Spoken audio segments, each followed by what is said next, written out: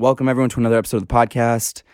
Quick housekeeping for you as per usual. Make sure you rate and review 5 stars on Apple's podcast app. Follow me on Instagram at felix.levine. My YouTube channel, subscribe, Felix Levine.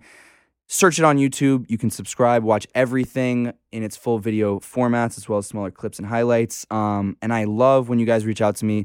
Tell me what you do like about the episodes, maybe what you don't like. That's also incredibly helpful. Guests you want to see on the show.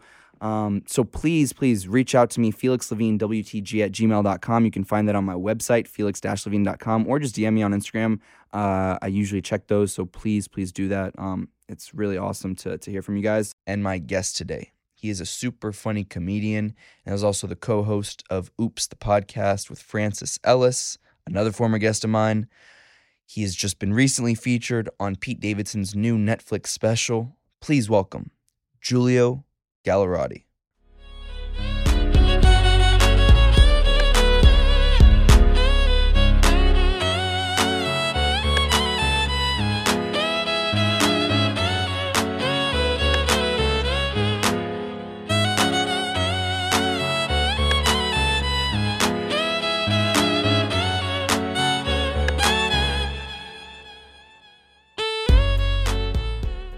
And we're live.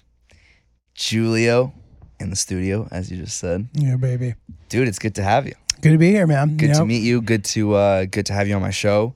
And I've been talking a lot of shit to you over the past 24 hours. You've been talking a lot of shit. And I'm kind of like, dude, yeah, good for you, bro. Like, bring it. Like, you know. Do you find it, like, are you a shit talker? Do you? Not really. We're talking about tennis, by the way. We're playing tennis after this. Felix is a tennis player, I found out. And I'm actually curious to see how good you are because, you didn't tell me much. I know that you like play junior tournaments, which is a good sign, but it's unclear like how well you did. I feel like, you know what? And also like could what be your first deal round is, defeats every time. Or you could be really good. So I don't know. see. I guess, you know what? I'm not even going to, we'll see. Because I think, from what I can gauge, like you are definitely very legit. And so that's why I think that's always like a fun, But don't worry, I wouldn't waste your time if I didn't think that I could definitely hang. But I have full intentions of beating you, and so we're gonna find out in a few hours. Okay. I'm trying to get back into it, so this will be good either way. I played with Francis for the first time in a while the other day on grass. What surface are we playing on? Whatever I think is available. I think it'll either be hard or clay. Okay, cool. You played on grass? Francis and I played on grass. Where? At Westside Tennis Club in Queens. Forest Hills. Have you ever played on grass before? Yes. I've played once or twice. This was the best grass court that I have ever played on. It was sick. And it's just, it's a tough thing to get used to. Kind of. Like I had the I haven't played in a while luck. Oh. What I've always found is that the first time back after a long time, I usually play really well. So I wasn't missing shots, but it was just, dude, the grass is so nice. And I felt good the next day. It was just, it's the way the game was designed to be played. You think so? I think the game was designed to play on clay. Well, I think that the game was literally made on grass, though, originally. Oh, yeah. You're probably right about that. But agreed. I think clay is a nice way to play also. All right. So we'll let the masses know what happens. So I told you a few seconds ago, is there a little tidbit, a little something the world doesn't know about you from all of the shit that you guys have talked? Yeah. That you've talked specifically? This is all I could come up with. I've watched the 1996 Yankees Atlanta Braves World Series video 100 times. Why? I don't know. As a kid, I really loved it. And I don't even give a shit about baseball anymore, but that's something that people don't know about me. Not that they care. But what it's like, you didn't think after 10 times that it was enough? You just felt like you had to keep going? Yep. It just was when I just liked watching it. There was just parts of it that I liked. Like you watched the whole game? No, it's not the game. It's the World Series commemorative video that they kind of put out. And that kind of recaps the entire playoff run. Interesting. It's the same video on YouTube? It may be on YouTube. So where would you watch it before? Of VHS tape. Oh, literally. The 1996 Yankees World Series video, yes. When it was released. On VHS? Yes. Oh, wow. Mm-hmm. And when was the last time you watched it? It's been a while, actually. But occasionally, I looked it up the other day just to see if the intro was what I remember it as, and it was, which you'd hope I'd be able to remember having seen it 100 times. But yeah, it's just pretty sick, dude. I'll have to check. You that have to check it out, dude. You have to check it out. So, so obviously some exciting things recently. With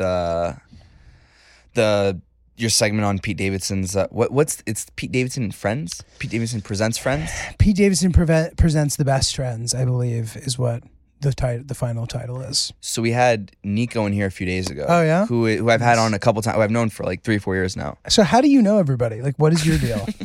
That's like I don't know. I don't know how to answer that. So you just started doing podcasts? So I started about 2.5-3 years ago. Francis spoke very highly of you. That's before this even came about. He was like, "Have you ever done, Felix's pod?" And I was like, "I have not." He's like, "He's really good. He does a really good job." Thank you. He wouldn't just say that either. Yeah, he's like pretty cynical. He can be pretty cynical. So it's funny. Yeah, no, I love Francis. I had Francis on twice. And so I started this my freshman year of college. And so then I just graduated. Where did you go to school? My first year I went to UC Santa Barbara. Oh, nice. And then I transferred to Boston University. Oh, I went to Boston University. Wait, really? Yeah. I played on the tennis team. Oh, you played at BU? Yeah. Okay, now this is very interesting. Yeah. So wait, so you know everything like BU. This I didn't know. For the assuming that things are relatively the same. I've only been back up there a couple of times since. Like, where'd you live? I lived in Claflin Hall freshman year. Okay. Then I lived in 1019 sophomore year. Oh, because you're and then I lived in Babcock Towers. Oh shit! The apartment building. All my athlete friends lived in 1019. Oh really? That's funny. Because it wasn't that as Zai. There's that Better than West you remember Campus. Brown Sugar? What is that again? The Thai place, Vietnamese place. Maybe Thai. I don't know. Was it right on Com Ave? It was right next to 1019. Oh, I don't remember it. I wonder if it was even there. Like T. Anthony's, I heard just closed. Yeah. No, they're still there. It's still there. Okay, yeah. That's good. T's Pub closed, maybe. Maybe, yeah. I don't know. Whatever. So yeah, that was sort of my sphere, that area. And I would do all the the same fuck shit, like going out, fucking, dude. It's easier to get in Boston. It's easier to get into like New York and European style nightclubs than it is to get into bars. Oh, it's impossible to get like into bars would be like, "What's your fucking star sign? What color are your eyes?" And then they'll fucking take your ID and like call the school. Oh no, for real, they will. They're such snitches up there, dude. Yeah, I know. My dad will be like, puritanical New England behavior. I'm like, that's mad funny. Yeah, like Boston, you'll go to jail for stealing a candy bar, dude. no, they are such like they have nothing better to do up there. They're such. Did you ever go to Tits?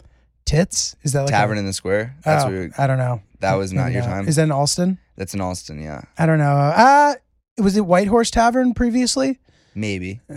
Maybe. I don't know. I didn't really start going to those places till I was a senior. Did you? Yeah, cause ID thing. Did you enjoy your time at BU? I did, dude. But the tennis that's consuming. Yeah, it is. It was great though. I mean, the only thing that the tennis really took away from was like being able to go on spring break, which we did tennis spring breaks, which were fun in their own way. You know what I mean? And like, I sort of, senior year I took it pretty seriously, but like junior year I was a little kind of disenchanted, and I was smoking weed and shit. Like I didn't like, my lifestyle wasn't that affected by the fact that I had tennis practice and matches and shit. You didn't get drug tested? We did, so you could, but it wasn't like it didn't always happen. It was like random. Interesting. I don't think I ever actually got drug tested. I could have been fucking shooting roids the whole time, dude. No one would have known. Did you?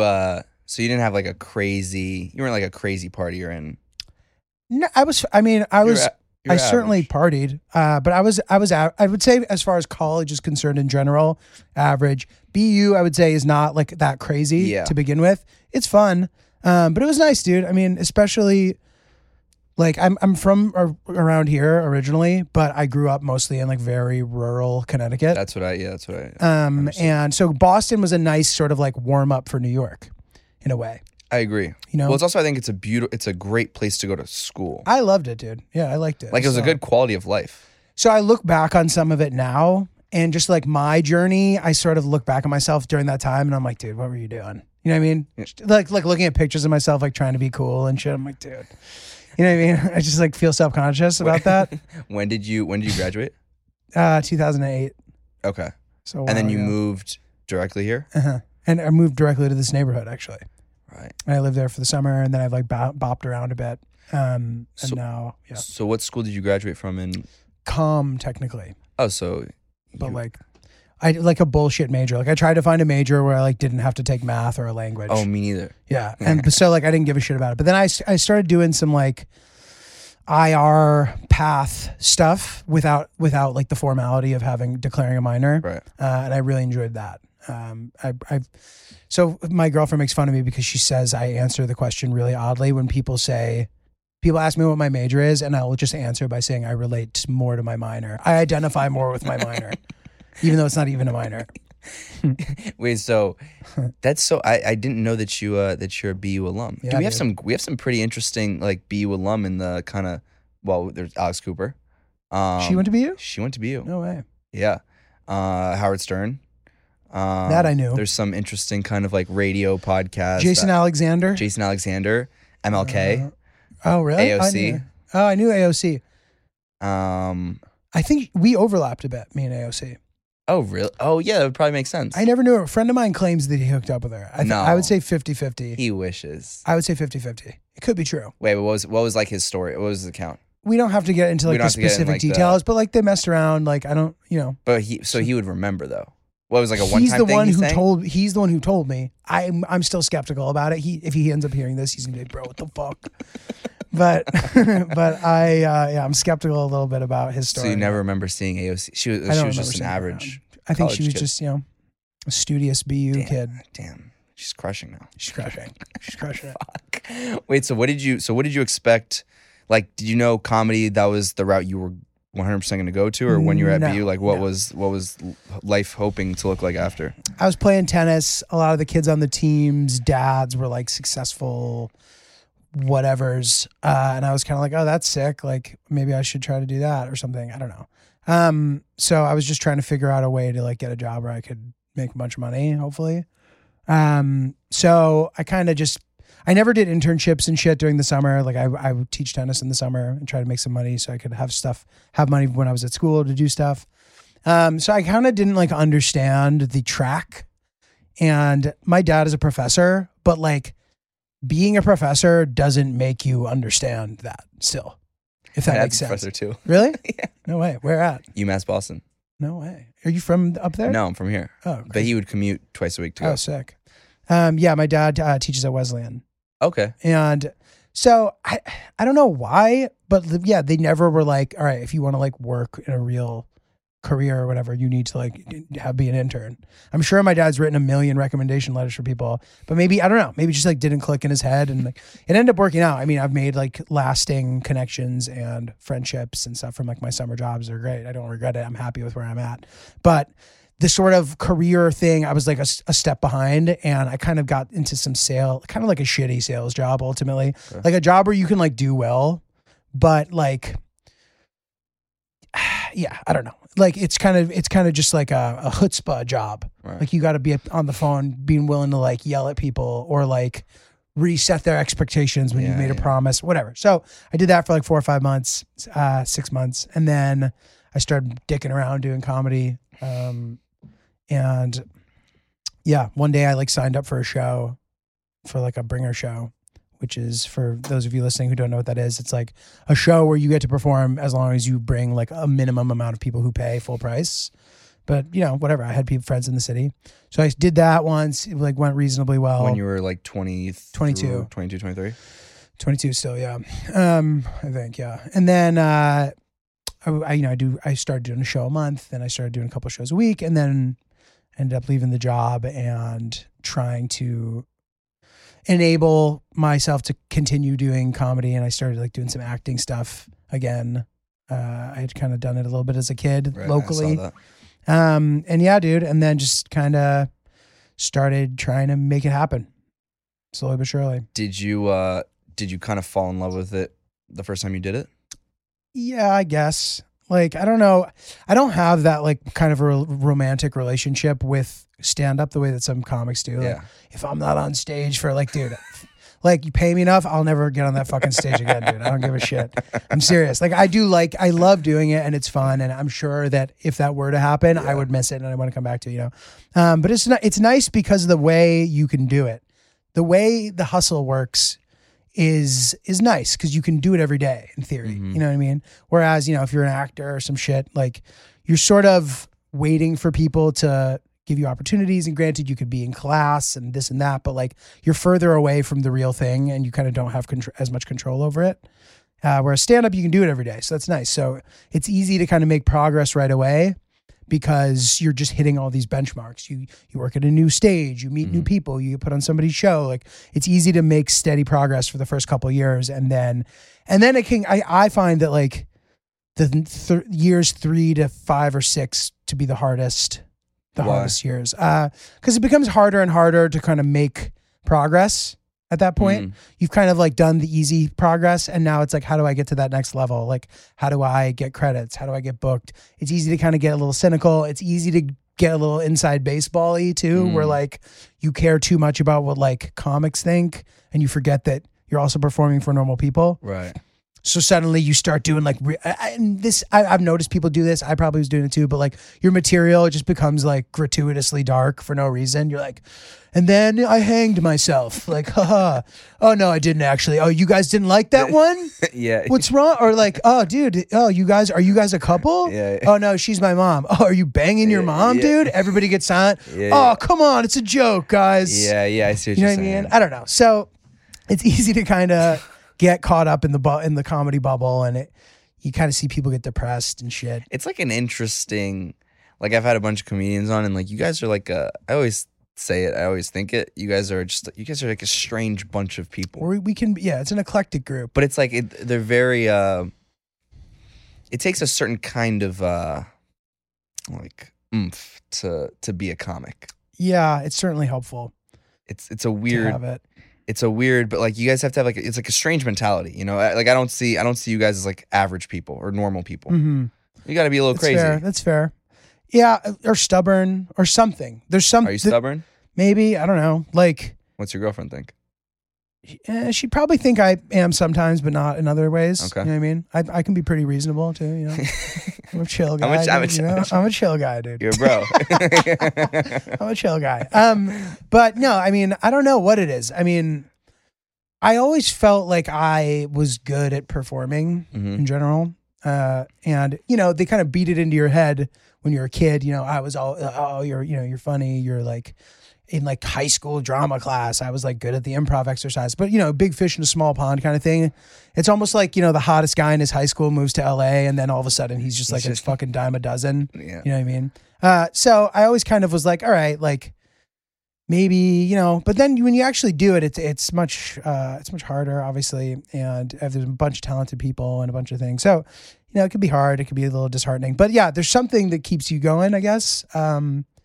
And, you know, but I kind of have I think I have a pretty nice approach, like as far as being realistic and doing things to try to give yourself a chance at longevity, you know, and to be able to earn and to like live a real life while doing this and like not living in squalor and poverty, you know what I mean? Which a lot of people tolerate. And I certainly have had my moments too. But yeah, man, it's a pretty wild ride. And did you ever think about, like, were there ever moments where you're like, fuck this, I'm done? Maybe. And I'm not really like, fuck it, I'm done. But like, there were moments where I was like, okay, dude, we got to be a little more realistic here. Like, I'm sick of doing these like non-comedy world jobs, like shitty, like temp work or teaching tennis. I'm sick of this shit. I'm going to maybe try to get like, start working in production or something. Right. There have been moments where I like, made a LinkedIn and was like, maybe, you know what I mean? And like every time I went to do that, like usually something would come up that would distract me and like bring me closer to the original plan. Yeah, dude. And the turning point for me where like, I kind of stopped having to do other shit. I mean, I decided, I think it was maybe in 2017 that I was not going to do anything else besides comedy stuff, no matter what. Right. And so I started whatever, and then I got a couple lucky breaks and that kind of kept me going. And then, you know, now I feel like I'm in a place where hopefully I can continue ripping for a bit, you know. What was that shift that you were like, I want to kind of like take the leap, you know what I mean? And things will fall into place mentality. And I had been doing, you know, for years, sort of some commercials and kind of got a little unlucky. A couple of them, like I either got cut out or or they like scrapped the whole ad. So like you'd still make money, but like it would not as much as if it were to have run, you know. And then I had done some acting gigs and featured on some shows, but it just wasn't like building, you know. I do one-off stuff, and I was unable to kind of capitalize on any momentum. Did some reorgs with the team, you know what I mean? Like had managers that I kind of stopped working with, or agents, and blah, blah, blah. And then kind of like, you know, as time goes on, became interested in different things, and it's all kind of a part of the process, I guess, dude. I don't know. How do you feel like you like currently take yourself and your brand to the next level moving forward? I don't know. It's a good question. You know, try to keep getting more eyeballs on my stuff. Kind of keep executing the plan, which is sort of like building out the long-term projects, doing the stuff you can do on a day-to-day basis, and like putting yourself in a position to succeed via kind of like whatever connections you have also, or that relationships you've made over the years. And, you know, keep doing that, hope to stay busy. And if I find myself not busy, figure out how to get busy again, you know? Have you noticed so what, the special was out like a week ago or something? It came out Monday. Oh, really? How this past Monday? It's been like, if people have obviously been interacting with your segment, and I'm sure you've probably had more eyeballs. Yeah, it's been good, dude. I wouldn't say it's like any exceptional pop, right? Like it's definitely not just like this has been by far the most noticeable, you know what I mean? But it is a certain type of legitimizing attention that is a nice thing that I haven't maybe had in a while or at all. To kind of be in the mix on something like that, you know, I think it's pretty obvious, at least to me, that if sort of Netflix had been allowed to curate that lineup, I maybe wouldn't have gotten to be in it. You know what I mean? Just because as far as I don't know that I necessarily fit the mold these days of like what developing talent looks like in a variety of factors. But yeah, it was like a true like Pete's Boys thing, which is why he's the man when it comes to that kind of shit. Right. Always sticking his neck out for the boys. And yeah, dude. So it's been good, and it's been a slow burn too, because like as people start to watch it, and just, you know, random people in your life noticing and thinking it's cool, and I try to take a step back and appreciate that it is pretty sick. And yeah, I mean, when I was starting, if I had known, I would kind of have a set on the premiere comedy thing at the time. I mean, Netflix really wasn't even doing comedy like this at the time. Yeah. It was like, I don't even know if they were really a big streaming thing yet when I started.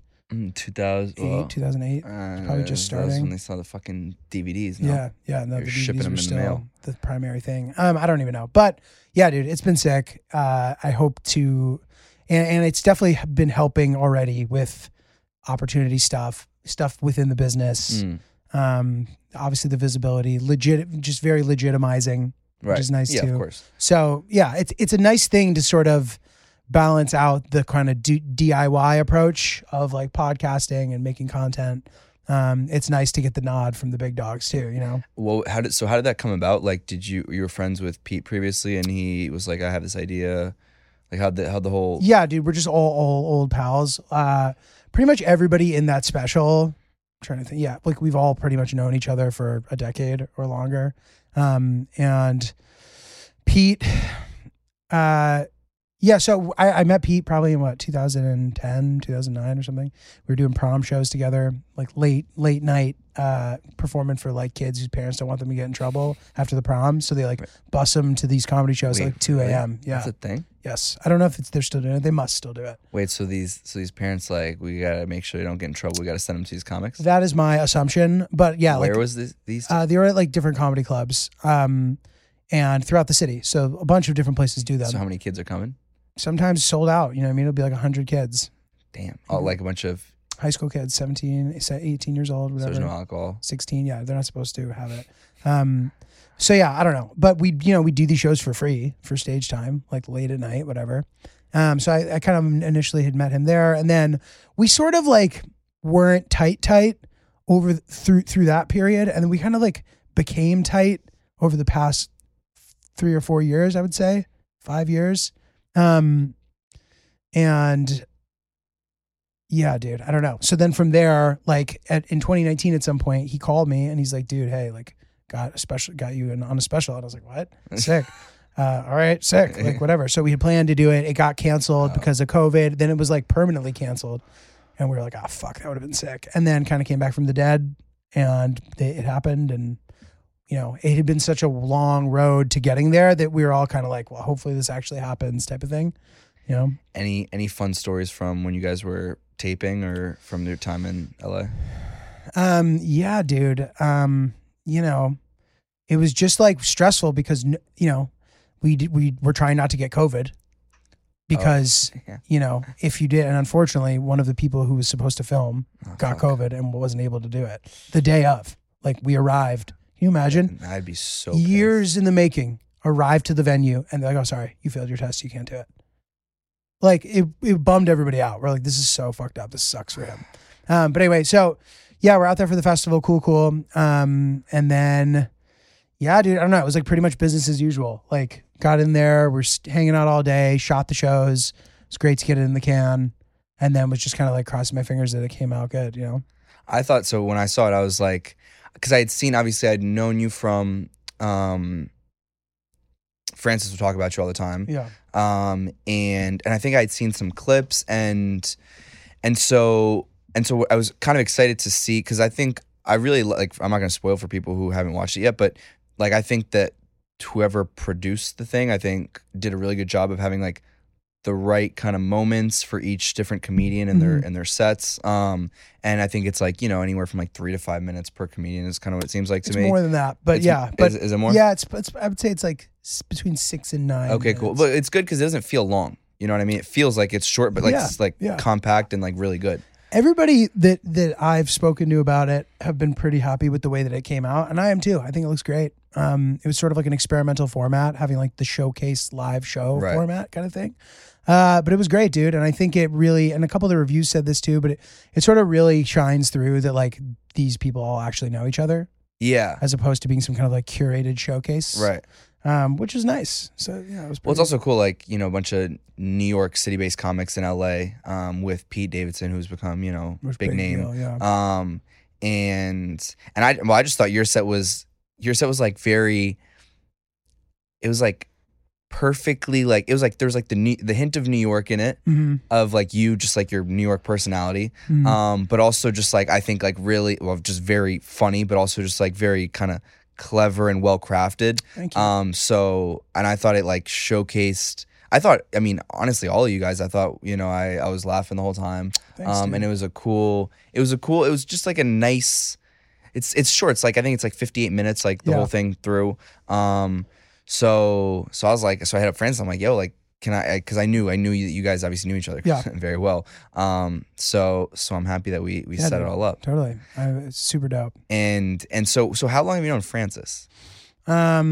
Since I think 2000. Well, I think I met him for the first time in maybe 2018 or 2019. I forget exactly.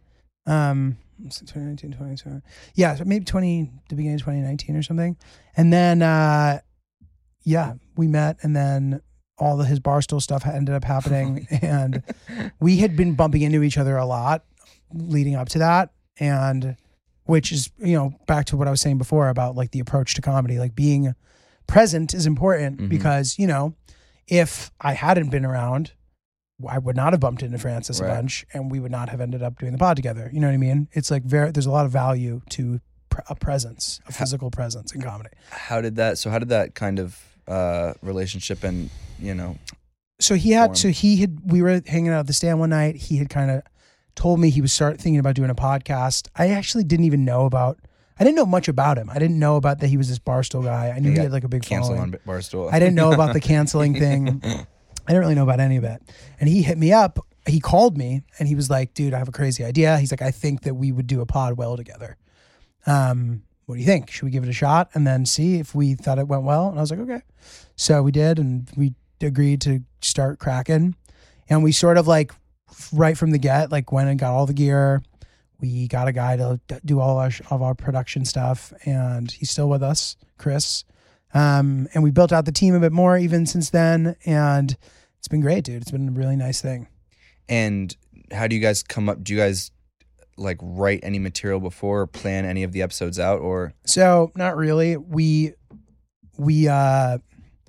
kind of just write down whatever stuff we want to share with each other, Okay. and we kind of don't tell each other what that's going to be, Okay. and then we kind of just roll with it. So, you know, we have the stuff that we're intending to talk about, and then the conversation might go wherever. But then when we need more things, because I mean, we do a lot of episodes, so it definitely helps to like come locked and loaded with some stuff you want to talk about. Yeah, dude, and it's become kind of a well-oiled machine. How do you, in retrospect, how do you feel like, you know, what would you have done differently in those kind of growth moments of starting the podcast, if anything? No, I don't think anything. Really? Yeah, I mean, I can't. Yeah, like the approach has kind of panned out well, and it's aged well, and I'm pretty happy with the way we approached it. Why do you think like specifically your show has kind of been able to cultivate? Because I remember talking to friends about this. Like you guys have a seemingly like very like kind of loyal fan base, and you guys did a few live shows, I believe, We have, which yeah. Francis had told me about. That went really well. Like I think that's what I was kind of like really impressed and like admired from both you and Francis is just the way that you guys are able to kind of cultivate this consistent listenership and people Yeah. that actually like That's I nice, think man. like you guys as people. Yeah, no, that's great. And I think that part of it is that a lot of those people, I think we too like as people. And we try to be hands-on and engaging and talk to people. And, you know, it's just like a good community. And I hope that they continue to be interested and invested. You know what I mean? They're pretty dependable. And there's people who, you know, I've been talking back and forth with now for years who listen to the pod. And so it's a nice thing. You know, those are like your ride or die people. And when you're on the road, they come buy tickets. Like it's a really nice supplement for a comedian to have like a podcast that does reasonably well. Do you? Yeah, that's the other thing too. Is like it's such a crowded space these days. I know. Like, how do you kind of gauge where you can kind of pick and like why someone would spend their hour listening to you guys as opposed to someone else? Totally. So, you know, I kind of never even had thought to start one because I was like, oh, this is like already played out, which was just not, that just blatantly was not true and is not true still.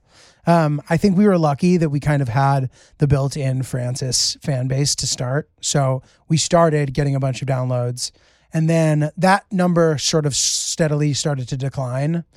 And then once we got to wherever the bottom of that was, which was always still pretty solid, we kind of started building our own audience. So like weeding out the people who maybe weren't a fit for what we were doing. We've gotten help from a couple other people who have big, like the Girls Gotta Eat Girls were really helpful to us. And I think we've gotten and retained a lot of fans from them.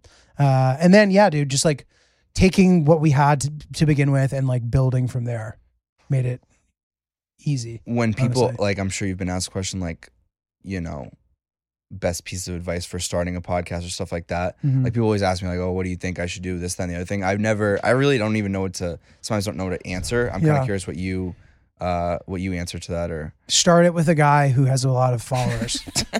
That's the best way. Beyond that, as far as, you know, things that can help you succeed. I mean, you have to be consistent. You can't really like, I'll notice like people take hiatuses or take breaks. And like, I find it must be difficult to build a podcast if you're doing that. I'm sure it can be done, but you got to be consistent. And, you know, just trying to improve, trying to be consistent and solid, bring energy to it. Don't phone it in. Don't like get too comfortable and just like keep trying to make good shit.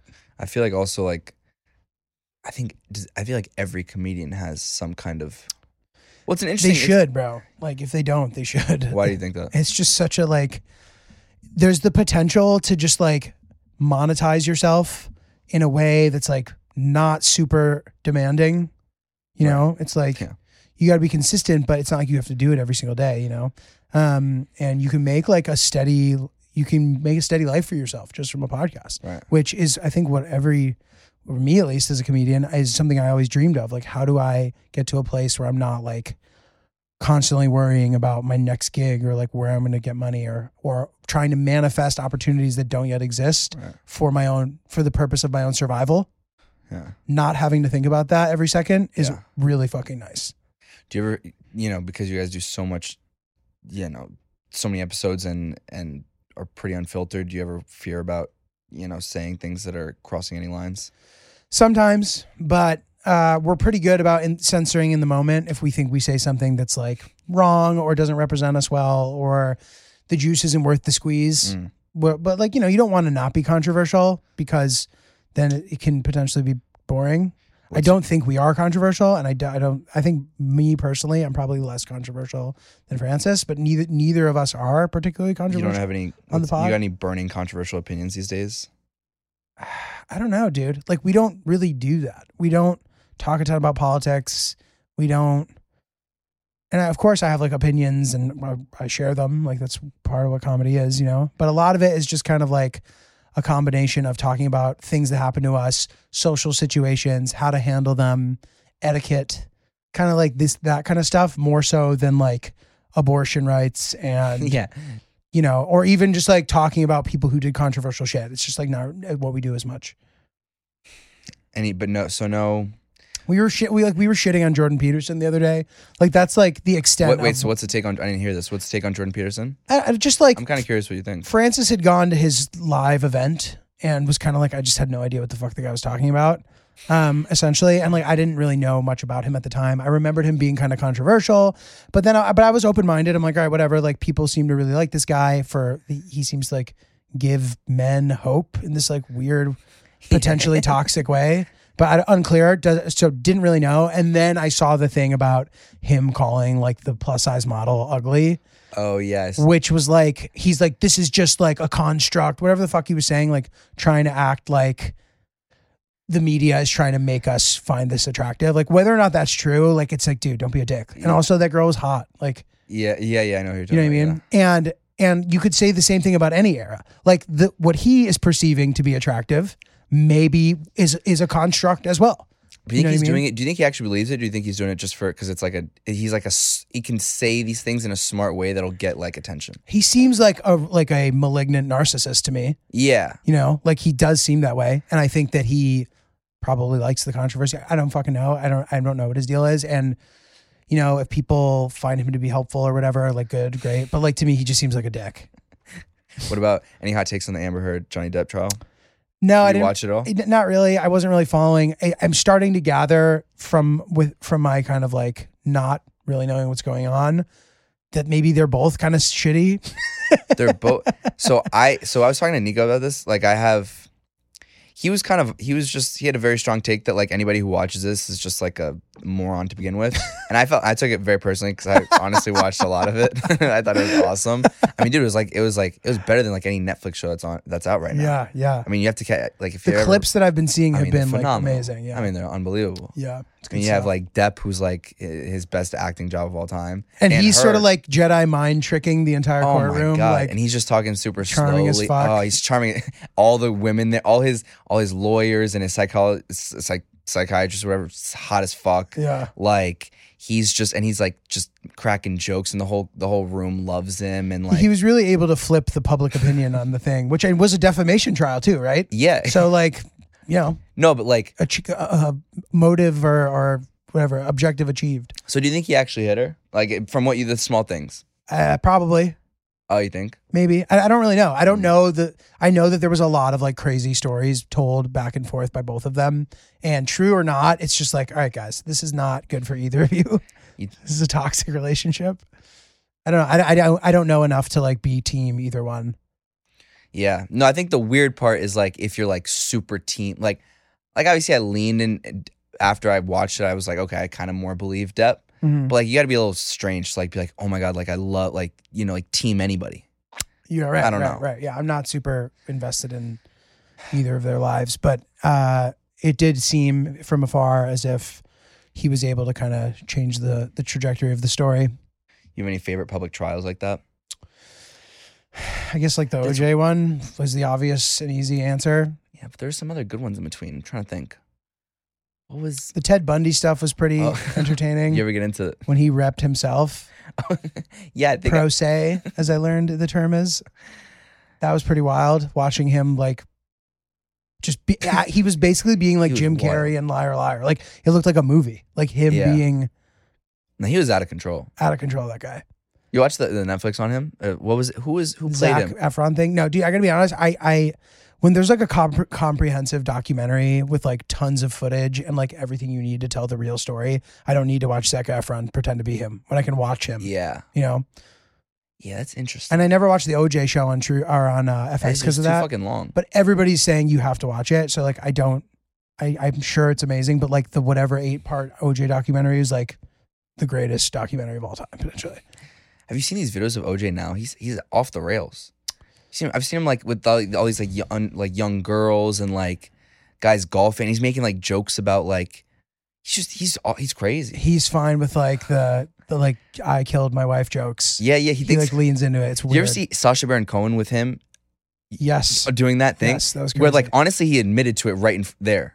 So bro, he's so charming. People have to that watch this guy's video. so charming. Sacha Baron Cohen? No. Oh, OJ? OJ. Yeah, I know. You know what I mean? Like he'll be there and you just sort of like, this is the most likable guy on earth. Obviously, he's done enough at this point that he's no longer that case. But like take all that apart, you're talking directly to him and you're like, oh, like this guy's great. You think women are like do you think they're like scared when they're with him now? I don't know. Maybe. It's a good question. But yeah, what a bizarre story that's still unfolding. Yeah, I don't know. Apparently Amber Heard spoke yesterday for the first time for an hour. I kind of want For an hour? And she said she still has love for Johnny. I'm sure that's probably something that she was advised to say. Oh, you think so? It feels like a PR-y kind of thing to do. Did you ever contemplate a career in law? I feel like just talking to you, I feel like you'd be a good lawyer. I don't know, dude. I like space out during like something that's a really intricate, detail-oriented process. Like sometimes I'll just like space out and miss something very crucial. So I don't know that I'd be good at it, but I don't do know, I feel like appreciate you have it. like a structured or like an intent, like you think about things intentionally. It's kind of what I've been able to gauge. Maybe that could be true. I do I not. still don't think that I would do a good job as a lawyer personally, but I hear what you're saying, and that's very nice of you. In an alter world where comedy and sales say we're not on the table. Like when you were younger, what did you expect? Dude, I didn't even think about it. I had no idea. Like I didn't have a realistic perspective about what the reality of doing certain things meant. So I had no idea. And then when people would ask me, I would, which this is a coincidence, but I would just say maybe I'll go to law school and like not be a lawyer. It's like, dude, are you fucking Ted Kennedy or something? Like you're just gonna go to law school and not be a lawyer? Like, who's paying for that, dude? You know what I mean? Like it just made no sense. So I actually had no idea what I was gonna do. And then this guy on my tennis team was like, dude, yeah, like this job, these people are like 25, 26 making a bunch of money. Like if you want to give it a shot. I was like, okay, sick, whatever. I'll try that. I don't know. To answer the question, I don't know what else I would do. I'm sure that there are things out there that would be great. Were you a funny kid growing up? Like Yeah. class clown? Kinda. Not like the class clown, but I was funny. I was a funny kid for sure. So I'm confused. You grew up, you spent time between New York and No, Connecticut different I times? grew up in Connecticut. You grew up in Connecticut. I was here when I was like very, very little, and then we like moved to Connecticut. Where in Connecticut? The town that I grew up in is called Higganum, which is sort of in the greater Hartford area, kind of. Sort of between Hartford and New Haven, near Middletown. Okay. Probably 2 hours and 30 to drive from here. So that's why that's what your dad worked at Wesleyan. It was Yeah, I worked at easier Wesleyan. it was close by. Yeah, we just moved near the school. It's pretty much the only job he's really ever had, like career-wise. Working at Wesleyan, he's been there since forever. And yeah, dude, it's pretty chill high school, like pretty normal high school experience, I think. And now we're just going to take a quick break to talk to you about my longtime sponsor in US Wellness Meats. At uswellnessmeats.com, you can choose from over 350 foods raised the way nature intended. That includes 100% grass-fed and grass-finished beef, lamb, bison, elk, and dairy. They also have pasture-raised heritage pork, wild-caught seafood, and pasture-raised poultry. These are some of the host of foods that you can find at uswellnessmeats.com, where the owners are the actual farmers themselves, and now they've introduced a subscription food delivery service, and curated sample farm bundles. Choose the bundle of food you want to receive every month, and they'll deliver it right to your door automatically. It's never been easier to serve your family real, honest-to-goodness food without the junk. US Wellness Meats is the choice of championship sports teams, professional athletes, chefs, world-class trainers, and families just like yours all over America. Use promo code PODCAST, that's PODCAST, to save 15% off of every order at uswellnessmeats.com. Now let's get back into it. And you played tennis all the time. Yeah, I was playing juniors and I was on the tennis team in high school. The like public, like the bar is lower for like public high school tennis. Yeah. But I mean, I excelled and I was like, you know, first team, this and that, all those things. Did you ever notice how like strange tennis kids are? I noticed this. Like, in what way? I don't know. I would always find like whenever I would be at tennis practice. So I played at McEnroe's Academy growing up. At Randall's Island? At Randall's Island. Yeah. And so I just noticed like, I think it has to do with the fact that like, since you're alone on the court 99% of the time, unless you're playing dubs, like a lot of these kids like their social skills felt like they were like a little bit lesser. Oh, yeah, I could see it. You ever notice that? I could see it. Maybe. Like a little bit stunted. Stunted is like a nice way of saying it. It's because it's a pretty time-intensive sport. It requires sort of a lot of making sure you don't develop bad habits with your technique and being in shape and playing and then playing matches. And it can definitely take you out of the regular rhythm of being social. Right. I would argue that doing any task at an extremely high level at that age does the same thing, whether you're good at playing the cello or you're playing AAU basketball. Like, Right. you know, but yeah, maybe in tennis it's more noticeable. I just also felt like I also had this very random theory. So I did like it. So I would like, I don't know, I'd kind of like clown with some of the kids that I would play with, just like, you know, when you're sitting on the side waiting. And since a lot of them are like super rich, obviously, they would specifically frown upon. I think one day I said in front of 4 kids, I'm really craving like rice and beans and chicken. And 3 of the kids looked at me and said, ew, you eat beans, like borderline at the same time. And I was like, what's wrong with beans? And they're like, it's canned. And so there's this like, and so I always remember this, and I was like about 14 or 15, and I was just like, this mentality of like, I think they equated canned to being poor. And so I think like that always stuck with me. I don't know if you ever had experiences where like, I mean, obviously a lot of tennis kids are rich and more spoiled, but like where, you know, it's just like that kind of mentality of like frowning on the lesser. Interesting. I don't know, dude. That definitely wasn't my experience. And to your to your point, there are definitely a lot of like privileged people in the tennis world, just because unless you have some kind of like relative or somebody who really cares about your development, like it requires a lot of time. It can be expensive. Yeah, my dad played, so he taught me. Okay.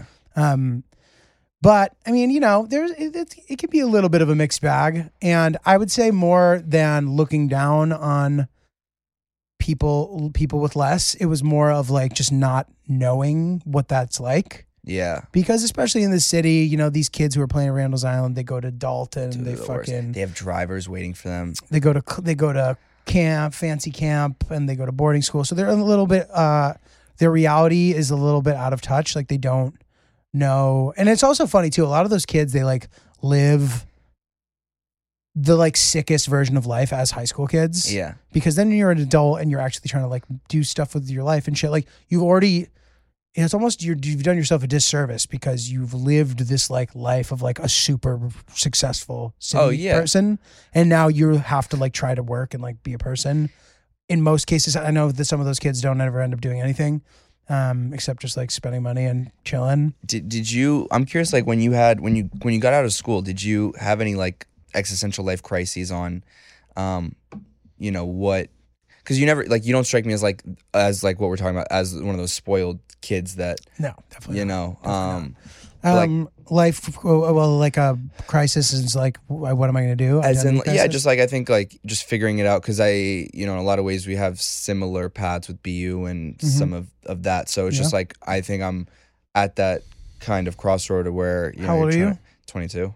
Oh shit! I didn't realize you were that young. So Yeah, I would say some of the most difficult years for me were probably 22 to 26, 27, where, you know, I all of a sudden, you know, the girls who were my peers are now they're like everybody's fair game.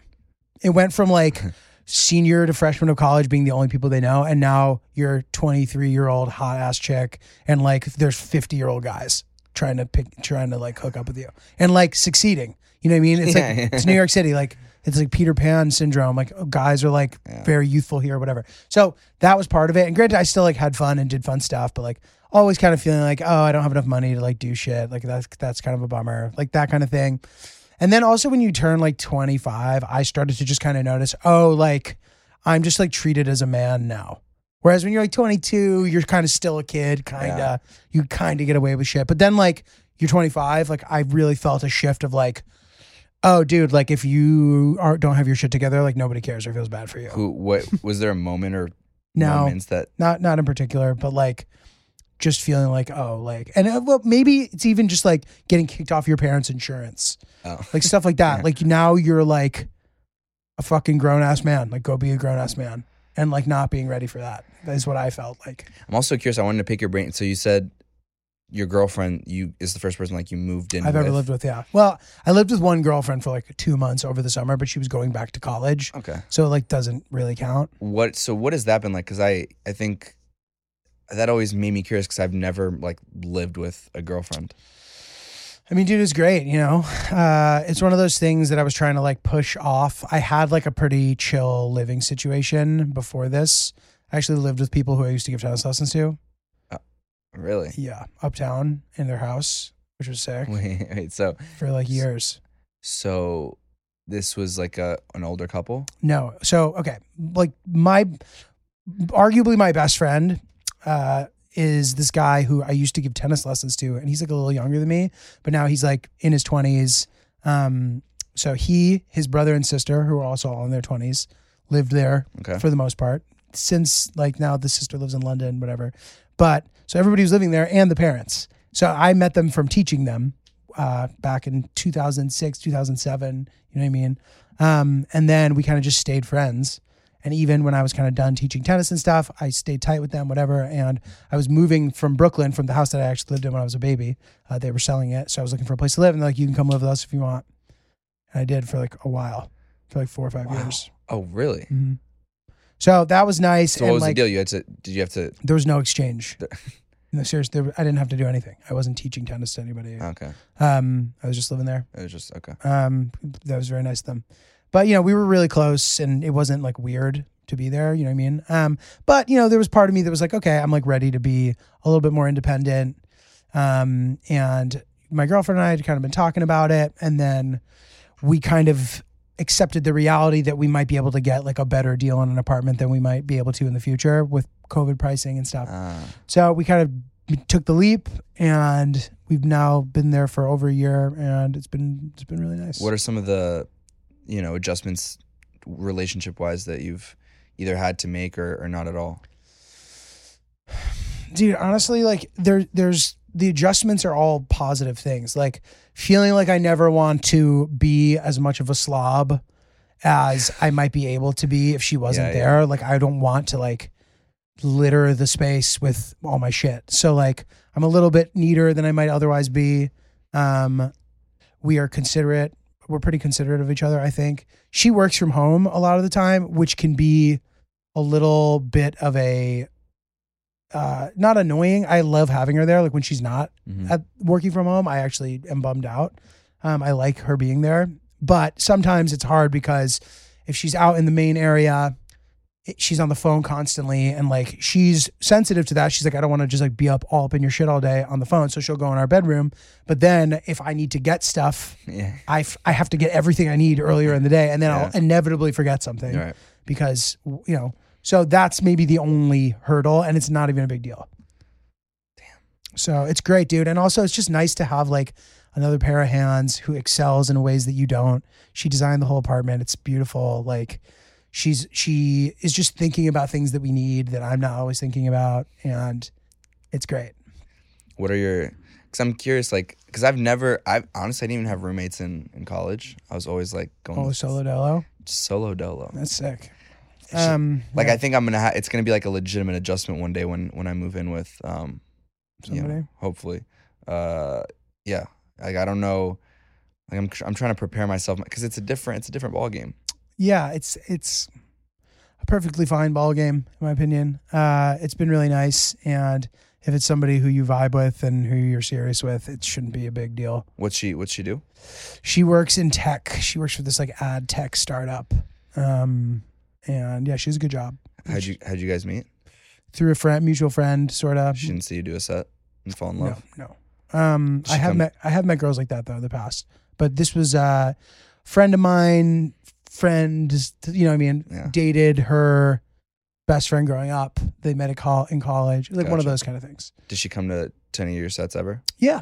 What did she think about your comedy? I think she likes Did it. she think you're funnier at home or on stage? I think she would say both in different ways. We have our little jokes, you know what I mean, that like no one else would get, and those are different than the things that I talk about on stage. She has a pretty good perspective at this point about what's funny and what's not.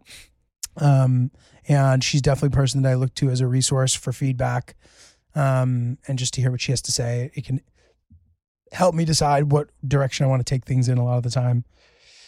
She's really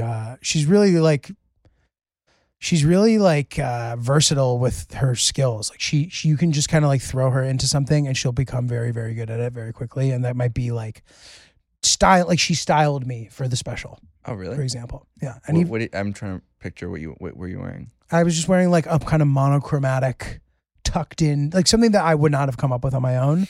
And what would you have worn on your own? Who the fuck knows? But like we tapped into the idea that like when you do a special, you don't necessarily have to wear shit you'd always wear. You know what I mean? You can kind of like capture yourself and wear some shit that kind of like makes you stand out, shows that it's an occasion, and is not something you'd wear every day. And I kind of like that sank in for me when I went to see Schultz's Radio City show. Oh, okay. I went to see that and I kind of saw the way that he. How was that? Amazing, dude. I love him. He's the guru, bro. Yeah. That guy's the man. So that was cool. And then I was like, oh, okay. And then she had already understood that, but then we kind of reapproached what I was going to wear. But yeah, she's like good at everything, dude. She's really like smart and good at shit. And so what's your day-to-day look like? Like, do you spend the days writing and then testing it out at night? No. So it's a variety of things. So I kind of have my like to-do list of things that a lot of the time it's like stuff that I could easily not be doing, but like that I should be doing. So there's a lot of that. It would be very easy for me to actually spend a lot more of my free time during the day or my time during the day not doing a lot of the stuff that I do. That might be, like listen to this set from this particular night or plan this or reach out to this person, or it's kind of like running a business in that way. It's like you're the only person who pushes the needle forward. So like you should be doing stuff. So I'll kind of make that like for now. Currently my day-to-day looks like this. We are doing a lot of podcast stuff because we're bouncing around a lot this summer. Okay. So during the days I might be doing a pod, and then at night doing a comedy or doing some kind of social comedy related thing.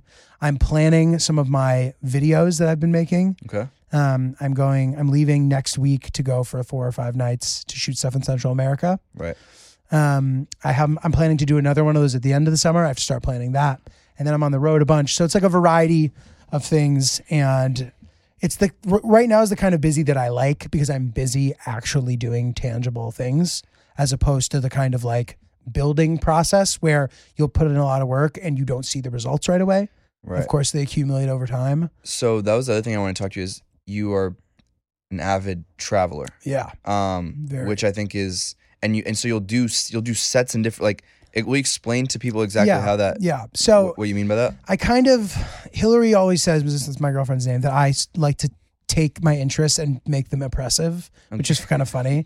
She's like, oppressive interests, which can be true, but I sort of have this pipe dream that I'd love to kind of like see the world, and an easy kind of way to do that. And I think it's a flawed method, but it's better maybe than other more comprehensive methods. It's just like, I'd love to go to every country.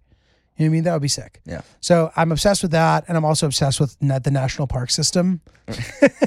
And so we explain to people why are you obsessed with the national park system? Yeah. So the national park system goes beyond what the national parks are. So there's like 60 something national parks, and there'll be a lot of the stuff that you've heard of. You have Yosemite, the Grand Canyon, fucking Yellowstone. You know what I mean? So there's all of those, and then some more obscure ones as well. But then the national park system has 423 registered units. You've done your research. And they vary and from what they are. So I've been to like 100 something of them, and I'd like to go to all of them. Shit. So, for example, the Statue of Liberty is one. I think it would be considered a national monument. But so like all these things fall under the umbrella of the national park system. National historic sites, national battlefields, whatever, monuments, blah, blah, blah. Can I interrupt you real quick? Where'd this fascination come from? It's funny you ask. There is a moment that I can actually pinpoint to it for once. You've been asking me for these, and I've been dropping the ball hard, so I'm glad to have an answer. We went to Sugarfish, Hillary and I, in Flatiron, which is where the Bros sushi joke comes from in my special. Yep. But there was a wait, and across the street is the home that Teddy Roosevelt was born in. So we're like, oh, that's cool. Let's go in there. So we go in, and we're popping around, whatever, looking, and there was a park ranger in there, and I was like, oh, that's weird. There's just a fucking park ranger in here. I start talking to him, and he's the one who starts telling me about, there's actually 400. And I see Hillary be like, oh, great. Like, here we go. This is about to become a thing. So, yeah, there's like and so they vary. And whenever I'm in a place that might have one nearby, I try to prioritize going. Like when I'm on the road, if I'm within hours of one, I'll try to go. Oh, wow. And I'd like to go to all of them. And I've taken these kind of two things and attempted to do things that I would maybe be able to make money doing someday. So when it comes to traveling internationally, I would like to do shows maybe if it's possible, but I don't stick to any specific format. So like if there's a comedy scene that's cool and the guys seem cool, like I'll go do that angle, but I don't need that angle. But meeting people is definitely a strong part of what makes it work, I think. So the videos where we've met people and we're making friendships and spending time with different people who are so similar, blah, blah, blah, that whole thing is a nice theme. So I try to capture that. And it also allows me to go to places that nobody in my life would allow me to go to if I wasn't like, oh, it's for work. Yeah. And then they can't say shit, So yeah. Interesting. So you've hit like a quarter of you've hit 100. No, for the national parks, like 120 or something. And there are how many? 423. Okay. And then as far as like countries in the world, I haven't been to a ton actually, but I've been to like 30, 37, 38. And there's I think 197. And have you done comedy in how many of those? Not many. I mean, I've done comedy in Rwanda. Right, that's the one that I saw. I think. The UK, Norway, Sweden, Spain, but not like, I'm not like, I don't need to do comedy in every place. Do you find that they understand? This is all new too, by the way. This is like a new undertaking for me in the past few years. I've become obsessed with it, and they typically do understand. Is it the same? Like, do you use the same kind of jokes that you would at the stand? Yes, and this is the thing. So it depends. Sometimes it doesn't land. Yeah. I would say in Africa I struggled a little bit. Like it was a really big show that I did too. It was like at the time maybe the biggest show I had done, like venue wise. I don't know if the actual amount of people was, but it was like it was like a fucking like the equivalent of doing the Garden, but in Rwanda. Shit. Yeah, but like not as big of a capacity. There's probably like 600 or 700 people there. Okay. At the time, that was probably the biggest. But that's like the biggest. Okay, gotcha. And I felt like maybe comedy's pretty new there, and it felt as if like the nuances of what I was talking about, plus my accent, right, which might have been a little difficult for them to understand. And maybe just like not doing it, I just didn't feel like I had that good of a set. But like in Scandinavia, everybody understands English super well. They get comedy. They've had comedy for a long time. And they actually potentially listen better than any audience that exists. Like, really? And then they want to talk about it. What? So you get off stage and they'll be asking you about like setups for your jokes. And like, it's really great. Why do you think that is? I don't know. But in like Spain, for example, you'll get like a combo of like an expat crowd. And then I had some like pod listeners come and stuff. And like, that's sick. But like in those kind of countries, I'm not totally sure if like the local audience is that big yet. I don't really know. I certainly know, in like South America and stuff, like I don't think that there's a big like English comedy scene for non-English speaker or for like non-first English speakers. I don't know that for sure. But yeah, man, it's certainly interesting to see what people's different international comedy scenes are like. And I try to use any angle that I can to like plan a cool and memorable trip that I can film or not film, but just to kind of continue this little. Is there one dream place to go to? No, just because I think I'm going to go to them all. So I don't really think like, oh man, if I could go there because I'm going to go there type of thing. So what's the next plan where's the next place you're going? I'm going to Nicaragua and El Salvador next week. And then in early September, I'm trying to plan something that's a little farther away and that's a little bit more difficult to execute probably. So I'm figuring out maybe like Mongolia is up to the top of close to the top of my list. I also like the idea of maybe Armenia, Somalia. So I don't have a ton of time. So if there's a place with like an involved visa process, I might not be able to do that. And so when you go, is it you or you bring Hillary or? I just bring my friend Zach who like films. Okay. Mm-hmm. Just a little bro time. And then we kind of like, it's nice when the guides can like double as like the people we chill with. Right. It's like two birds with one stone kind of thing. But I would say best case scenario is like having a willing local guide who isn't a career guide. Right. And like crashing with them and like that's it's tough to pull off sometimes, but that really makes for rich content, I think. It must be cool too, like when you're talking about in Scandinavia, like to have pod listeners, you know. That's great. It must be like all over the world. Like what do they say? It's awesome. They just listen. They're like active listeners all the time in different countries. Yeah. It's pretty cool. It's sick, yeah. Obviously America heavy, but certainly have an international audience too, yeah. Isn't it always weird? Like, I don't know. I'm always grateful to think that people listen. It's like a weird concept. And I think for you guys have probably felt that more firsthand when you have like these live shows where you get to actually like shake the hands of people that. Yeah, it's great. It's great. Yeah, the live shows are a fun thing. Yeah, it's really nice to kind of see it in real life, you know? How is it? So how are the live shows different for you, I guess, in your preparation or just like the feel? I'm kind of curious as opposed to just recording with, obviously it's different, but like in what ways? Yeah, so we don't really do it like a live recording. We kind of just do what we would do maybe if we were doing a live recording, but have it just be a live show.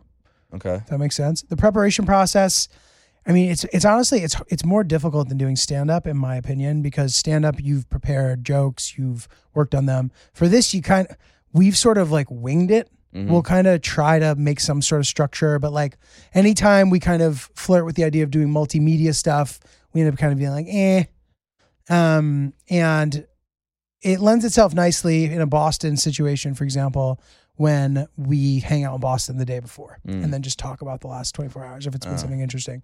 So it's not a perfect format. Having like guests is great. People that we've talked about on the pod, whether it be family members or friends or surprises, stuff like that. But yeah, it's certainly not something that we've like figured out, but I hope we end up doing more. It's fun.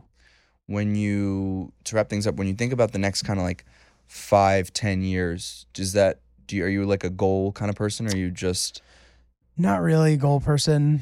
What do you envision or hope that you can do in the next 5-10 years that would make you, I guess, professionally or personally, satisfied? Yeah, it's hard for me, I feel like it's hard to like be in touch with myself in 5 years.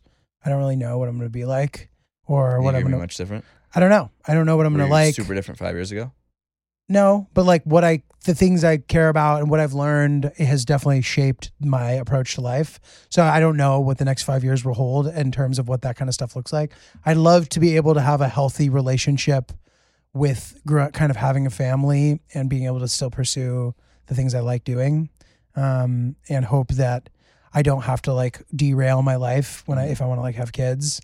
How many young Julias do you want to have? A couple would be nice. 2, 3. And I'd love to do it in stride, not have to like worry about money or like take a huge lifestyle haircut. All things that are maybe wishful thinking, but everybody, plenty of lesser people have done it successfully. If we're going to talk about people being better or worse for whatever reason, I'm sure that I can hopefully handle it. So I'd like to just be able to piece together what that looks like for me. That's probably what I see as being the biggest challenge, figuring all that out. because I don't like any scenario that I don't have kids in. It's just the juice just doesn't. The juice isn't worth the squeeze of never having kids. I don't want to be all fucking old and lonely and shit. Did you have siblings growing up? I had one brother. Yeah. Okay. Mm-hmm. So kids are number one priority. You feel like you're ready now? You think you're ready to change diapers now? No, I don't think I'm ever going to be ready. And I'm going to do that. I'm not going to enjoy that part of it. Like not being able to sleep. The shit, and like people aren't helping. Like everybody I know who have young kids are like telling me how terrible it is. So I'm like, dude. But it's a priority to have a family eventually. So figuring out how that's going to work and not stop me from traveling and not and how do I be present and like, you know, because if you think about it, like at the current time, these like trips I'm taking or whatever, I'm only doing them a couple times a year. So, you know, why not? Why can't that work a couple weeks a year? And then when the kid gets old enough, I'll fucking bring him with me, dude. Yeah. You know, that's fun. I think it's like the first like 5-6 years that are tricky. Challenging. Yeah. So, you know, we'll see. I know that my girlfriend wants to have kids. Figuring out how to get to that next step, but I know that it will make sense when it happens. It's hard to kind of perceive the process to get somewhere. You're like, how on earth am I gonna? But a ton of time goes by from when you have that thought to when it actually happens, and a lot happens. So it makes sense when every time I've gotten to a benchmark in life, I'm like, oh, like why was I worried about getting here? It made sense. The trajectory made sense. What do you think you'll be like as a dad? What kind of dad will you be? Hopefully, a hands-on one who has tolerance and patience and doesn't try too hard to skull fuck his kid into being exactly like him. You know what I mean? Like acting like I know everything, kind of give the kid freedom to learn about themselves and what they like and be supportive of that and hopefully instill positive foundation and values for them to be able to make their own decisions critically and be a good person, you know? I think that's a pretty good way to end it. Look, yeah, Dad Julio, Daddy Julio, fucking bringing the heat, dude. Well, no, I appreciate you coming on and taking the time, Thanks. and it was a pleasure having you on. Thanks, and man. we'll, I guess we'll look back on this in a few years when we got your little critters running around. Yeah, dude. And actually, I have no time because you'll be sleep deprived and sad, grumpy, and fucking fat, and just be like a loser, dude. But where can people find all of your stuff? My Instagram's not Julio. You know, spelled how you would think it's spelled. You can go to notjulio.com for all my tour dates, some of my videos and stuff. Check out my video I made in Iraq. It's pretty cool. That's on my website on YouTube and shit. That's pretty much it. And the special. Oh yeah, and the special. Pete Davidson Best Friends on Netflix. Check it out. And I think you're one of the first couple of comics up. Yeah. I got lucky lineup placement. And then and you're usually at all the clubs in the city. Yep, bounce around the different clubs of the city. I'll post about good shows, and then on the road a bunch too. So if you're out and about, you'll maybe get to see me, dude. Boom. All right. Appreciate you, dude.